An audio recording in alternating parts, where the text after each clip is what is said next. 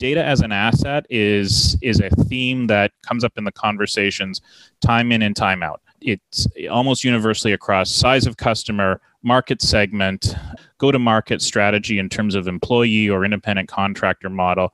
Data as an asset is, as a category, is a conversation that we have every day with our existing customers and our prospects. When Jeff Marsden talks about data as an asset, he's speaking from experience. As one of the co-founders of Price Metrics, a research and software firm focused on the wealth management industry, he knows that many companies need help understanding how best to leverage their data to guide their tactical and strategic planning. The road to success is paved with data has turned out to be true in more ways than one.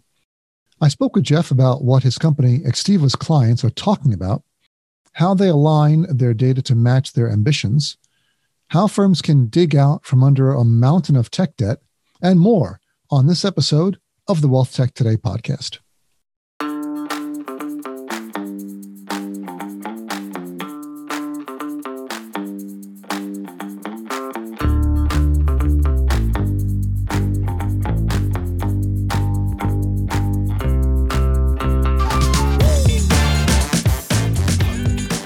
It's a fantastic day in the wonderful world of wealth tech. Welcome to episode 81 of the Wealth Tech Today podcast. I'm your host, Craig Iskowitz, and I run a consulting firm called Ezra Group. We're experts in wealth management technology, operations, and strategy. We deliver growth-oriented solutions to broker-dealers, banks, asset managers, RIA aggregators, and especially to their technology providers through our premium advice and targeted market analysis. On this podcast, I speak with some of the smartest people in the wealth management industry who are on the leading edge of technology and innovation. When you have a moment, please head over to our website, EzraGroupLLC.com, and sign up for our newsletter. You will be rewarded with regular updates and excellent thought leadership content. Before I kick off this episode, I'd like to tell you about an announcement that just went public. Ezra Group is partnering with Extiva, the leading provider of sales performance management technology in the financial services industry. We will be offering consulting services designed to help enterprise wealth management firms optimize and streamline their performance data architecture so they can better prepare to implement advisor compensation platforms like Extiva. You can learn more about our consulting services and read the full announcement on our website, EzraGroupLLC.com, or at Extiva.com, which is XTIVA. And I'm happy to introduce my guest for this episode of the Wealth Management Today podcast. I have Jeff Marsden, Chief Product and Strategy Officer for Extiva Financial Systems. Jeff, welcome to the program. Hey, thanks for having me, Craig. I'm glad you can make it. And Jeff, you were calling in from Toronto, beautiful Toronto, Canada. Yes, I am. I miss Toronto and I miss traveling. I miss New York, so touche. And I miss seeing you in all different cities. We used to be able to meet in San Francisco and Florida and all over the place. There used to be a thing called events, but I don't know what happened to those. Gone. Nothing we can do about it. So Jeff, can you please give us the 30-second elevator pitch for Extiva? Absolutely. So Extiva is performance management platform for financial services firms. We grew out of compensation processing, and we help a variety of organizations, mostly in the wealth management and insurance space, manage the success of their distribution systems. That includes compensation, performance intelligence, some enablement capabilities driven by machine learning, as well as change management and talent management consulting practice. So I like how you call it, when we used to call it advisor compensation, but now you're calling it performance intelligence. What's the difference?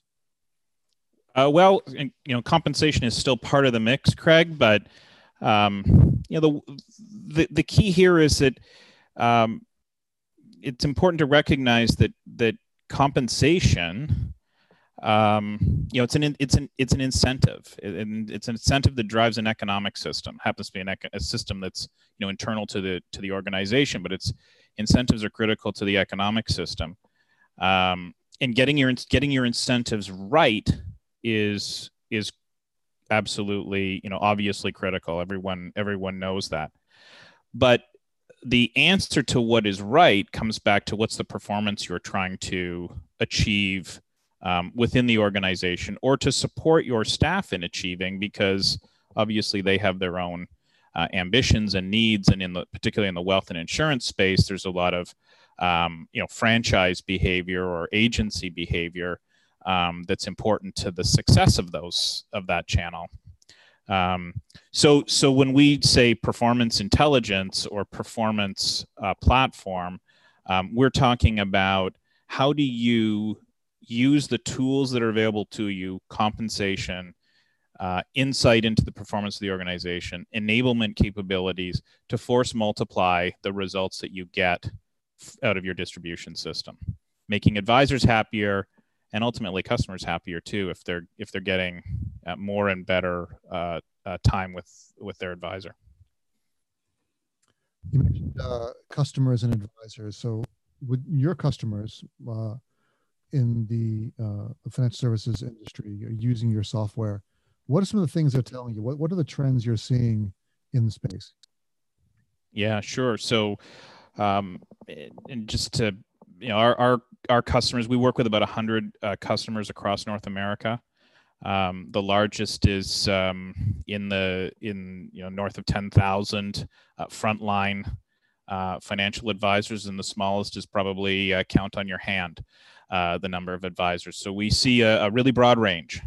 And organizations that I would say are offering a more fulsome package of products and services, and some that are very narrowly focused on a deep expertise or a deep focus on a particular product area.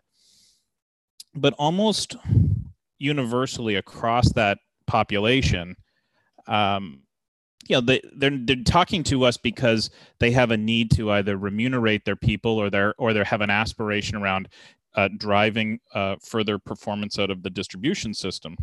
But the conversations today, the conversations over the last 18 to 24 months, some of them they've been more over Zoom of late than they have been face to face. But I'll tell you, Craig, data as an asset is a theme that comes back to, comes up in the conversations time in and time out. It's almost universally across size of customer, market segment, go-to-market strategy in terms of employee or independent contractor model. Data as an asset is as a category, is a conversation that we have every day with our existing customers and our prospects. It can mean a lot of things, but I would suggest this. Organizations realize that being able to think more broadly about their data, that data that they have in their control, that they can bring into their control, how to organize it, but how to really extract value from it and empower their advisors in particular, but more broadly, but also broadly the organization, is becoming a top of mind, a top of mind consideration for them. It seems like it would be top of mind. It seems like it would be something that they need to have. How can they better leverage their data? How can they extract value? It's something every firm has, but it's sort of like buried in the ground. It's like gold buried in your backyard, and you don't even know it's there. They just have to dig it up. But how do you help them? So how do you help them, as we were talking earlier, how do you help them figure out how to get their data to match the ambitions they want as a business? Yeah. So I like your analogy of being buried in the ground. And the organizations have a ton of data, and they use it incredibly effectively in a lot of areas. Where they've struggled to use it or haven't necessarily marshaled the necessary resource to get it organized as an asset has been in how the front office or the distribution system, has been managed and enabled. So it starts with clarity around what your strategy is. We talk a lot at Extiva about ultimately connecting your strategy all the way through to execution. And data is really the common thread that enables you to do that effectively, to understand how to align your tactics to the strategy, and how to support the execution at the front line. We challenge our customers and we enable our customers fundamentally to answer a few questions. And there's a sort of a cascade or a sort of logical flow to that, which is, and this is not rocket science, like, how am I doing? Do you really know how you're doing? And not necessarily in the traditional sense, which is how many widgets did I push through the system today, but were they the right widgets? Did they go to the right place? Were they creating value in the long term?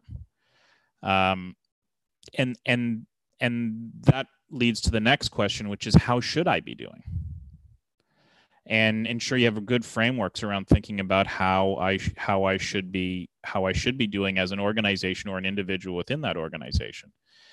We can talk a little bit, perhaps in a minute, around understanding the taxonomy of users in terms of their ability to consume information and respond to it. But let me finish. The third level of that is what can be done.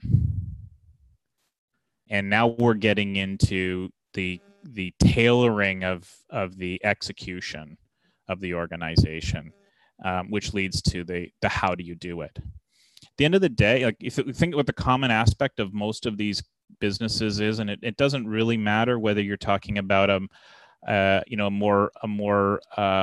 bank with more guardrails and how it goes to the market versus an independent contractor model that has fewer guardrails. At the end of the day, it's the agency of those advisors that's the power in the organization. It's also it also is can be challenging. That agency can be challenging when you're trying to bring a strategy to life, because the more agency that exists in that distribution force, the more opportunity there is for them to find opportunities, to pursue opportunities, but also for deviation from where the strategy is. And when the organization's the one largely marshaling the capital, of course, you want to align that to the strategy. So when you talk about agency of advisors is a power for the organization, you mean the ability of the advisors to innovate, to do new things, to change direction? What exactly do you mean agency? Yeah, so let me think. Look, at the end of the day, agency is the power for them to decide who they deal with and how they deal with them, largely. But it manifests itself in the form of innovation around how they market. It manifests in the form of customer service models. It manifests in the form of approaches to pricing. It manifests itself in the form of how they use tools. I think if we were to probably, and you and I certainly know a lot of financial advisors, Craig, but I think if we were to randomly pick 12 financial advisors and bring them into the studio and talk to them about financial planning, I would bet we would get 12 different answers about how they use financial planning. And I'm not saying it should be consistent. I'm not saying there's a universal approach, but those 12 different variants on how they use financial planning is a result of that, the power of that agency. Yeah, it is true. I think Eric Clark from Orion said, when you've met one advisor, you've met one advisor. Right? They've all got It's an interesting point. And we've been working very hard at Xteva over the last few years we launched a cloud native platform called Xteva Cloud a few years back, and all of our capabilities now sit in that Xteva Cloud on that Xteva Cloud platform. One of the things that we did with our reward application, so our compensation toolkit, for be best described it, is to ensure that organizations could actually manage in a relatively scalable fashion compensation plans of one. And I'm not saying they need to do compensation plans like if you had 1,000 advisors, you have 1,000 compensation plans, but there's an acknowledgement that in some organizations or some go-to-markets, the way that some organizations go to market, a high degree of flexibility around supporting that agency is critical. The uniqueness of those practices, those businesses. Yeah, there seems to be a lot of ways to skin a cat there, and a lot of ways to set up your systems. But let's go back to data as an asset. What are some of the other things you're doing with your clients, how they're using data, or how they're asking you to be able to use their data? I mean, they probably want more of it. And how do you help them get that data out of the system, into your system, and then back out to the systems that can actually use it? Yeah, well, yeah, you're right. We have those conversations every day. I had one at 3:00 yesterday. I'm going to have one at 4:00 today.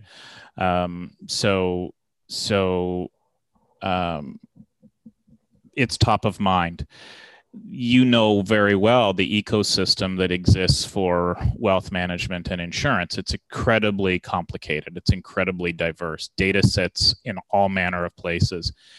Formally, it also sits informally all over the place, including a ton of customer information that resides natively in the practice of the financial advisor. And it's rich, powerful information. And organizations are starting to think about that.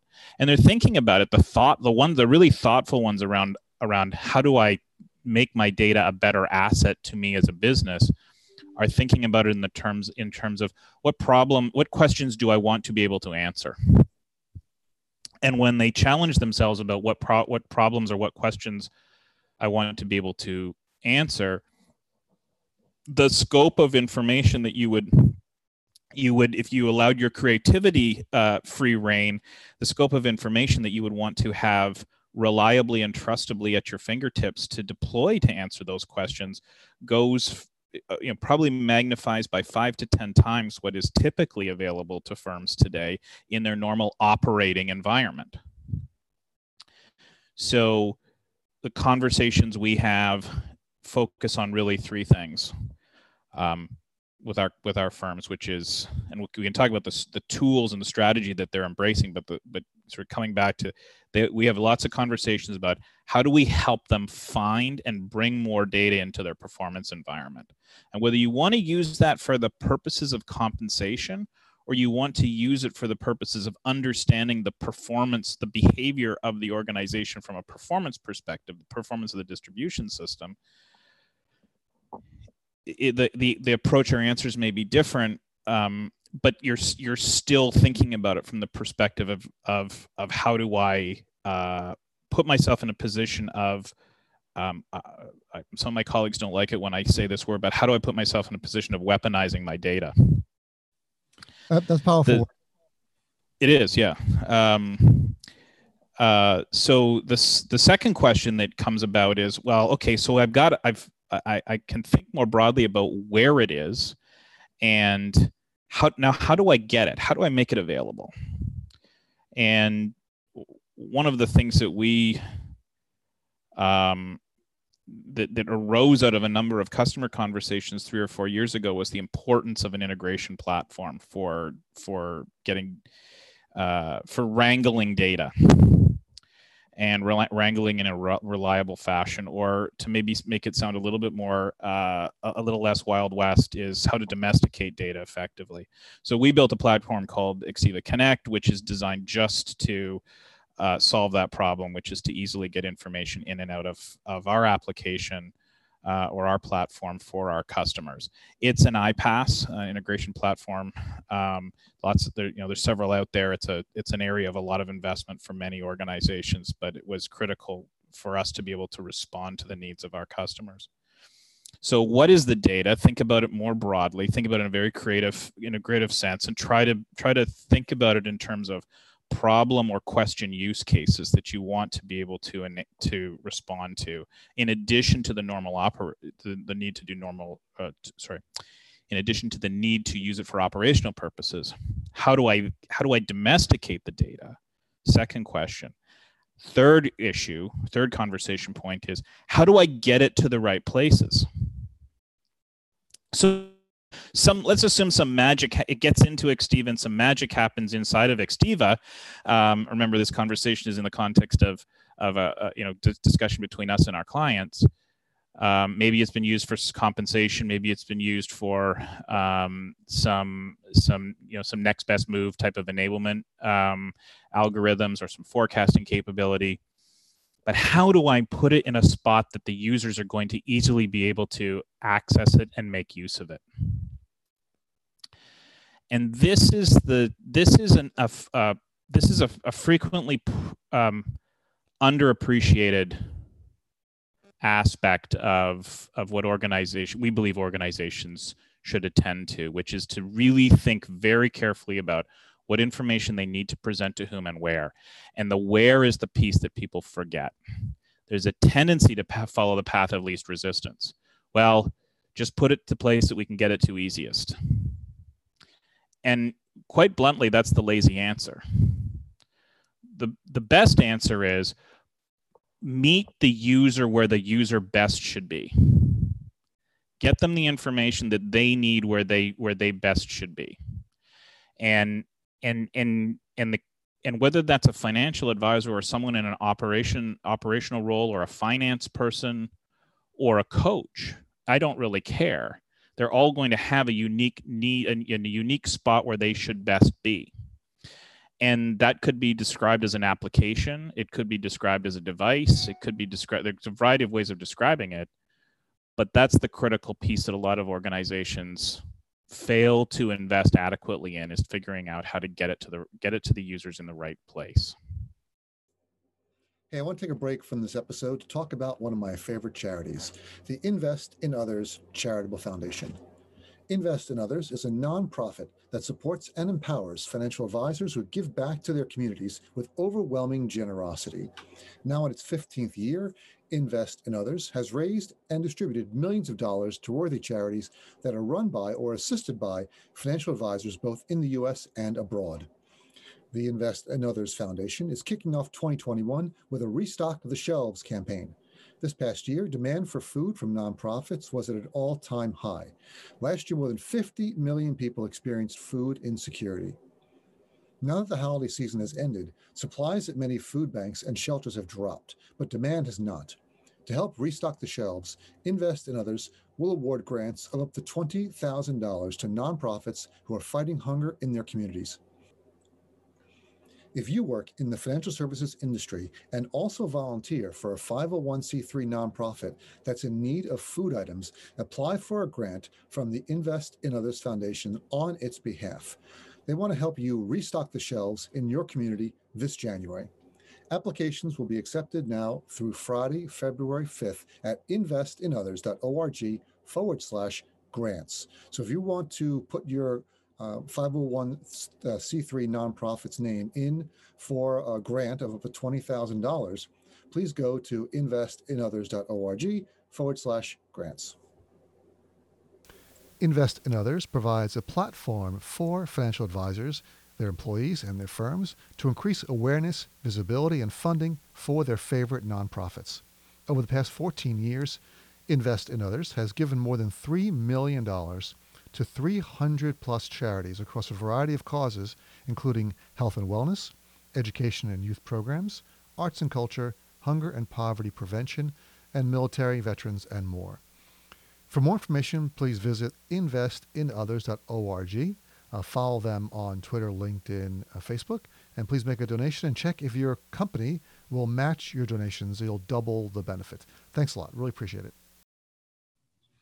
It seems as though that's something that every firm should want. They want the data to be where the users can get to it. They want to have it in the right places. But it seems like a lot of firms aren't doing that because they're just too busy doing their job and getting things done to really have a data architecture or data policy across the organization. I mean, how do you recommend that clients do that? I mean, I imagine a lot of firms have a shotgun approach for operations when it comes to compensation and performance management. How do you get them to organize their thoughts and organize as a single comprehensive unit? Yeah, really good question or collection of questions there, Craig. So first of all, I think part of the reason that we end up in the situation we're in is sort of twofold. One is there's a lot of old tech out there. There's a lot of tech debt that's accumulated and is hard to unwind.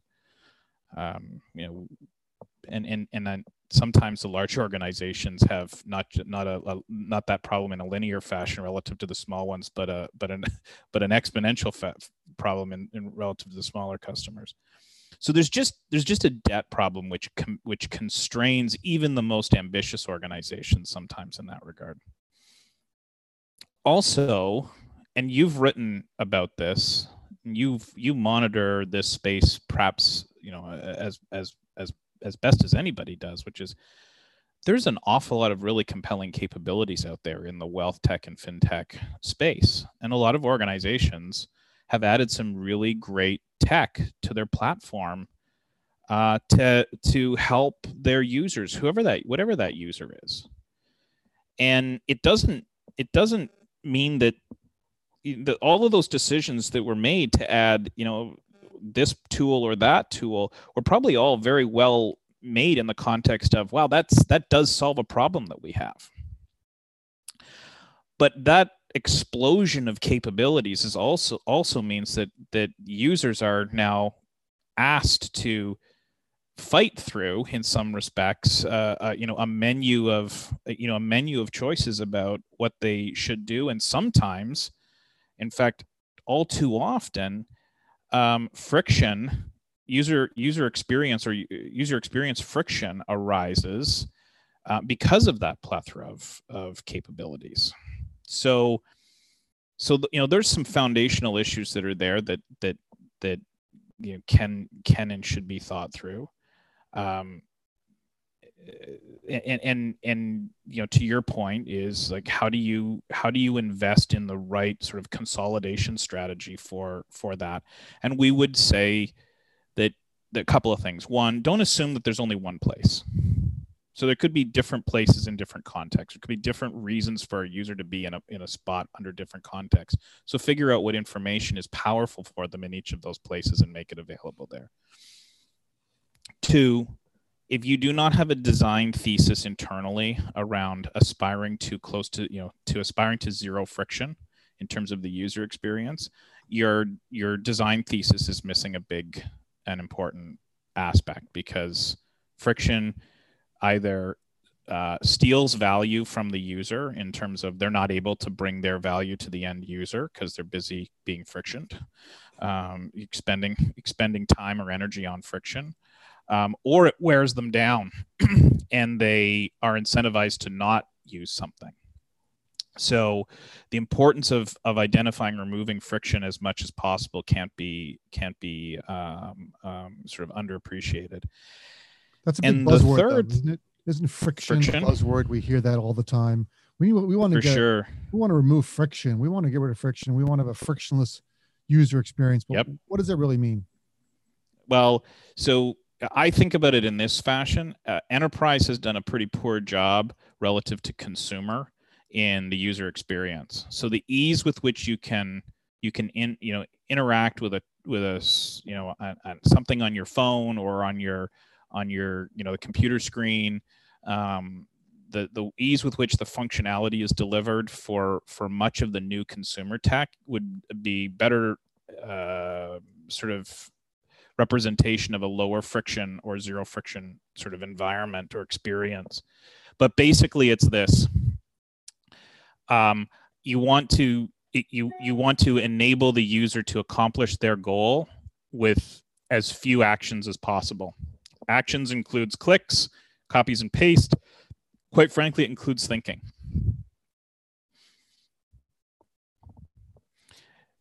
An interesting example of low friction would be, and this is perhaps a bit of a stretch from a wealth tech perspective, but the ease with which you can get an Apple credit card today would be an example of an incredibly low friction experience.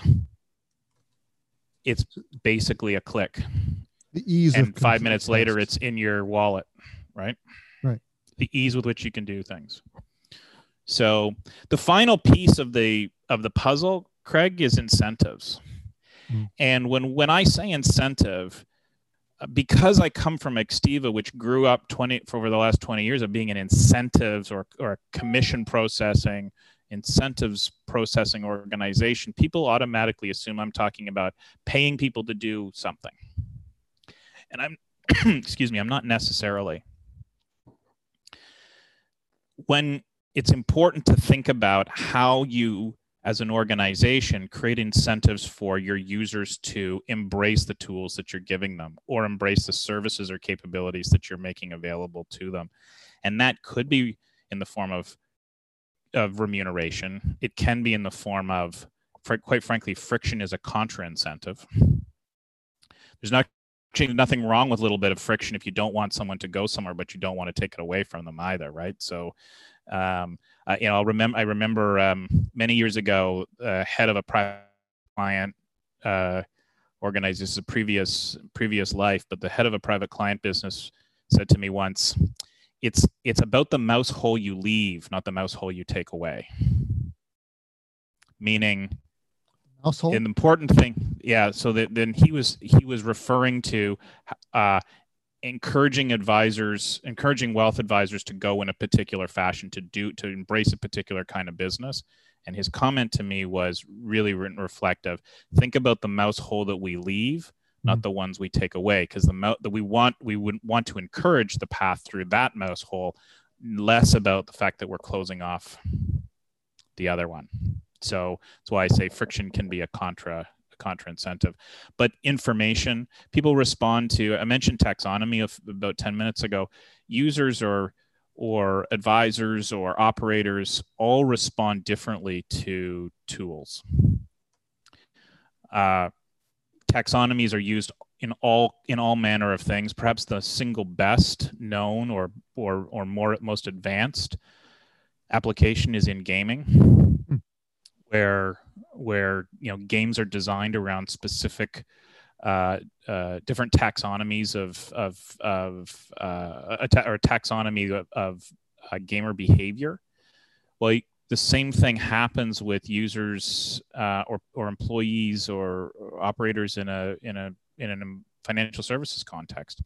Advisors are interested in different things. Some of them aspire to different outcomes. Some of them respond to different things. So if you're going to create a really compelling technical environment that's going to leverage your data really effectively, thinking through the incentives around how you do that and how you enable that and how you encourage that can't be underestimated. If you want your users to embrace a particular tool, think about how you incentivize them to do that.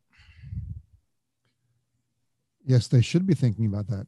You need to take a step back from your daily grind and from crises and pandemics and really think about how you're incentivizing people.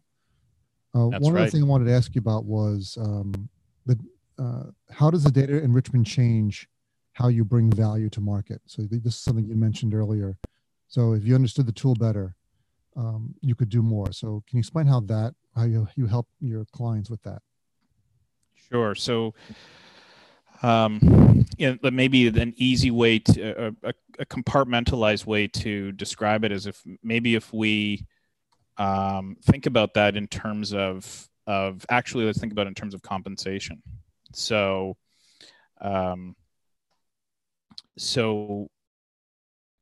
if we were to wind the clock back, say 5 years, most of the conversations we'd be having with the market would be about how do we ensure that the breadth of products, and to some extent the services, but primarily the breadth of products that our financial advisors are offering to the market can be compensated on adequately. And that would typically be in the form of some variation on revenue sharing, right? Which is simply the customer is producing a revenue stream and the advisor is getting a piece of it and the firm is getting a piece of it. And who's supporting that business ultimately defines that split. But today, companies are thinking about it differently. They're thinking about that data and how to enable the data in the hands of the advisor. And they're starting to think about it in terms of, well, how do we understand how the customer is doing in the mix? Is the customer happy? Is the customer engaged? Do we have evidence of a long-term focus, on that customer relationship? So it's a small or tactical example, Craig, of the area that you were exploring here, which how do we help our organizations, how to help our customers take that breadth of data and turn it into something that can be practically used or practically enabled at the front line. So our compensation history sort of betrays a bias in that area, but you can certainly go beyond that and look at understand the importance of benchmarking. understand the importance of forecasting and prediction to help prioritize areas of focus or areas of attention, which doesn't necessarily mean always addressing the underperforming. It can also be, here's an area where we seem to be getting outlier positive performance. We should double down on that. That's really useful. I think that's helpful for a lot of firms looking to organize their data better, especially around compensation and incentives and these types of programs. I've got a lot more questions, but we're at the end of our rope here for this particular episode, and I want to have you back so we can keep going, because this has been really helpful. Jeff, where can people find you and your company?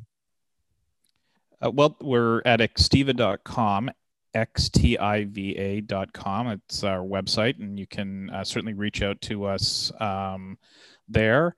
Or on LinkedIn. The good news is Xtiva is a pretty rare name, so when you Google us or search us on LinkedIn, it pops up. And you can find me on Twitter. Jeff_Marsden on Twitter is not a bad way to reach me. Awesome, Jeff. Thanks so much for being here. Really appreciate your time. Thanks, Greg. Great chat.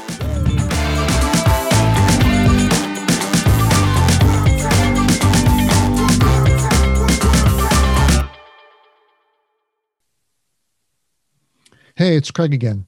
Here are my top 3 takeaways from this episode. Data as an asset. You can't say it better. How do you leverage your data? It's great to hear some of Jeff's thoughts about how to extract value from data, how to match your ambitions, your data to match your ambitions, and really to use data to answer some very simple questions. How am I doing? How should I be doing? What can be done? All good things to think about when you're looking at your data architecture, your underlying data infrastructure, and thinking about where you're going to be going with that. One of the things we work on with a lot of our clients is looking at the data and looking at the downstream analytic systems that data needs to be available for. What do those systems need? How do we get it to them? And how do we focus on delivering the data as quickly and as effectively as possible with the fewest steps in between? And tech debt. Again, another area that we focus on at Ezra Group. Broker-dealers and other firms come to us with tremendous tech debt, especially firms that have a lot of mergers and acquisitions over years or even decades. They build it up, and it's difficult to get rid of it, especially because it doesn't directly impact revenue. It reduces expenses, and it reduces manual processes and errors, which lead to more expenses. But sometimes senior management doesn't see that as a priority and tends to kick the can down the road. So great to hear Jeff's thoughts on how to reduce tech debt. And that's it for this episode 80. Wow, 80 episodes. Seems like just yesterday we started this podcast, but we're up to episode 80 now. And when you have a moment, if you're not driving in your car while you're listening to this episode, when you get the car off and you get your phone in your hand, please head over to our website, EzraGroupLLC.com, and sign up for our newsletter. You will be rewarded with regular updates and excellent thought leadership content. That's all for now. Talk to you all again next time.